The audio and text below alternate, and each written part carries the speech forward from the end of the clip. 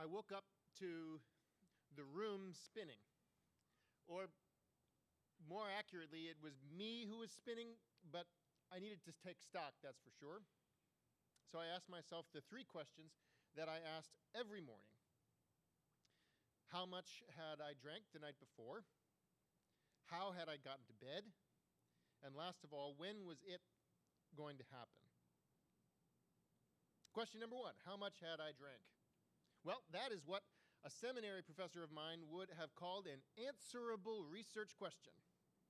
So I played back the tape in my head starting from when I was last sober, which was when I had been leaving my office the afternoon before. I had bought a pint of whiskey and a 30-pack of beer on the way home. I knew that much. And I knew better than to think that there was even a single drop of whiskey left in that pint bottle. I knew I had made a Manhattan for my wife, call that a third of a cup, give or take. So by the transitive property, I guess, that meant that I had drank 12 ounces of whiskey plus an unknown number of beers, more than one, less than six, call it 4. So 16 drinks, kind of a lot for a Tuesday. But hey, I had answered question number 1. How much had I drank? On to question number 2 for the morning. How had I gotten to bed? My wife and I had decided to watch a movie, and I remembered that the whiskey was settling down heavily on me, so that I had to keep shifting around on the couch in order to stay awake, and then there was a blank. I had no memory of how I had gotten to bed. There was whiskey, then a murder mystery that I wasn't following in the slightest, and then it was like one of those pages at the end of a section of a standardized test that just says, "This page intentionally left blank." So, question number 2, how did I get to bed? Another Wednesday morning, waking up from a blackout with a hangover. I had stopped counting how many times I had blacked out. What was I counting for? What was I counting up to or down from? And what was I trying to prove? And who was I trying to prove it to? I already knew. The blackouts I was ignoring, but not so easy to ignore a hangover. But then again, I woke up every single day with a hangover, so a hangover is not so much a consequence as it is an indication of what time of day it is. On bad hangover mornings, I would need to drink a beer just to stop the room from spinning, just to stop my hands from shaking. Sort of like Bloody Marys over brunch with your friends after a big night out, only it's a beer in your kitchen by yourself on a Wednesday.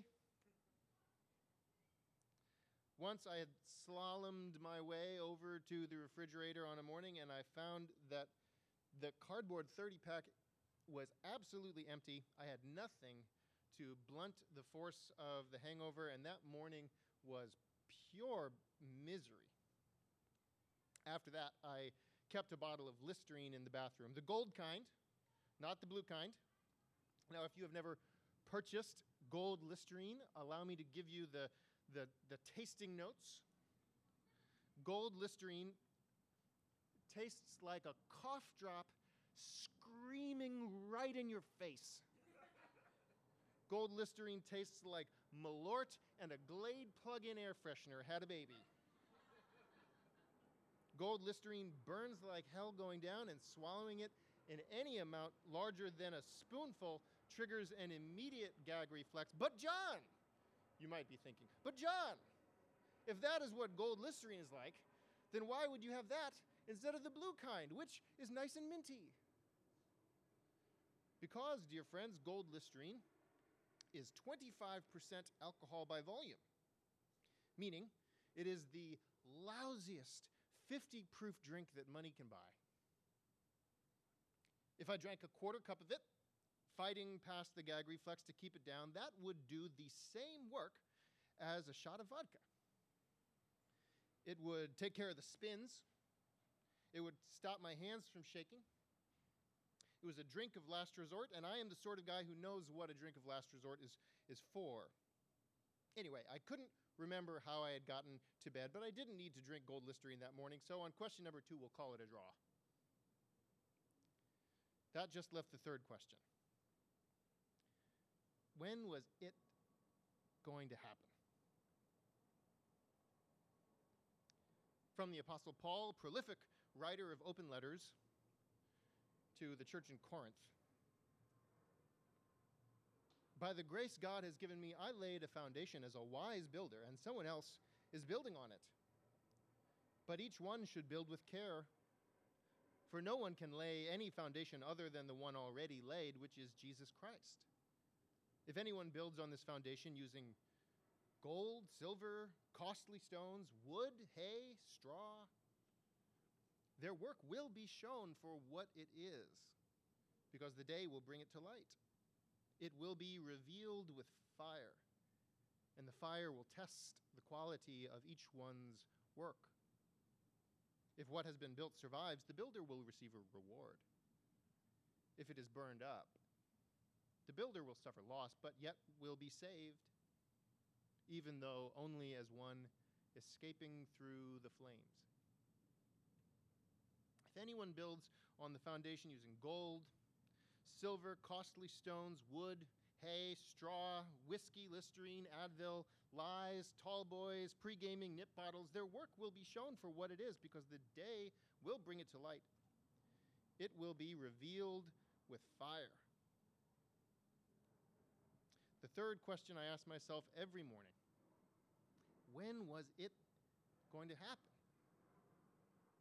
I had built my whole life around drinking. I'd structured my days around drinking, structured my weeks around drinking, spent my vacations drinking. I built my work schedule around drinking, built my whole life around it.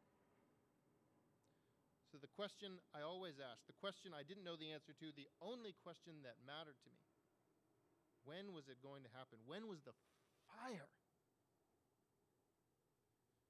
When was the fire going to come? The fire that reveals, the fire that destroys. When was my secret, uncontrollable, miserable drinking going to burn down everything that I had built in my life? My work, my marriage, my health, my being alive. I knew that the fire was coming, but when? It had long stopped being something I was dreading. It was just something I was waiting around for. I knew that my life was going to burn because I had built my life around death. I had built my life around drinking, and I didn't want to live that life anymore. I was ready for the fire. I wanted the fire. I wanted to burn. If it is burned up, the builder will suffer loss, but yet will be saved, even though only as one escaping through the flames. I knew that the fire was coming. I knew it. But what I didn't know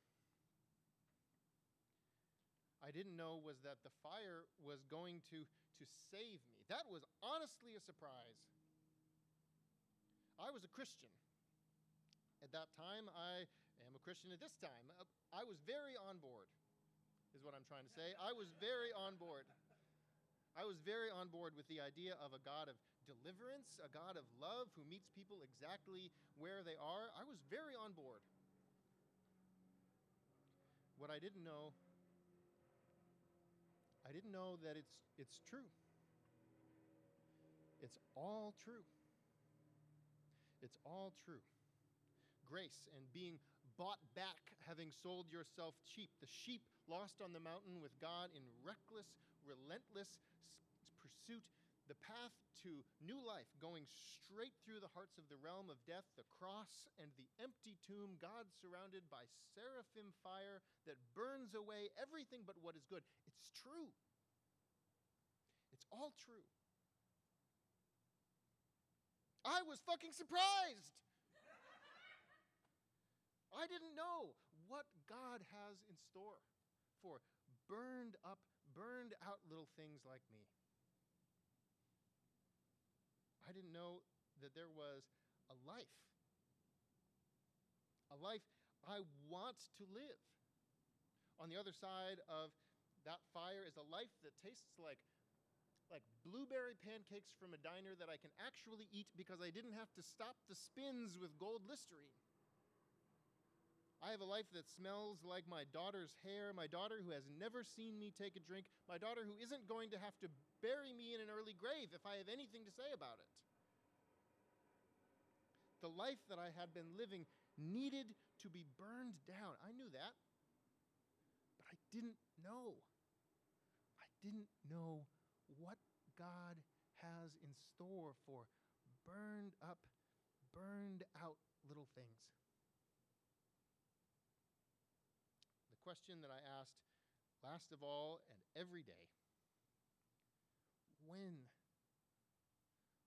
was it going to happen? That question is for you, whoever you are, who knows exactly what it is, even if you've never touched a drop of liquor, even if that is not your thing. That's a question for you, you who have felt those first licks of fire, you who have smelled the smoke and know what it is that is burning. You who maybe aren't even dreading that fire anymore, just kind of waiting around. Waiting for the day when you can finally use your go bag and leave his ass for that day that you wish you could just tell him where the go bag was hidden so you could see the look on his stupid face.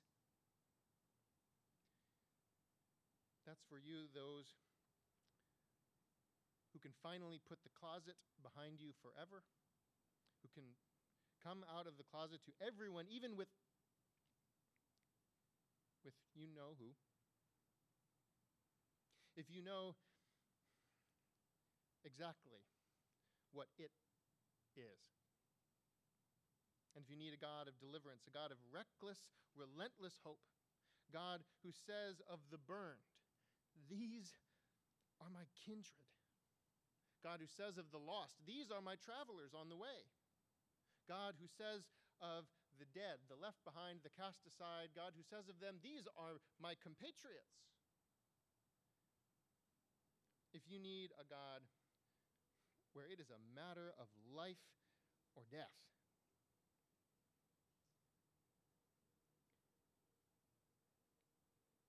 it's true. It's all true.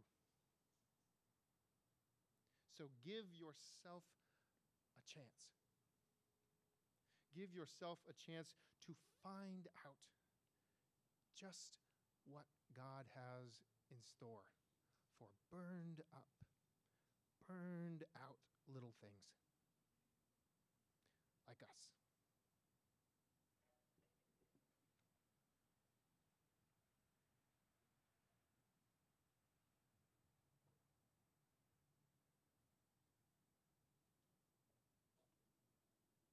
We don't usually do this after sermons, but the word of God for the people of God.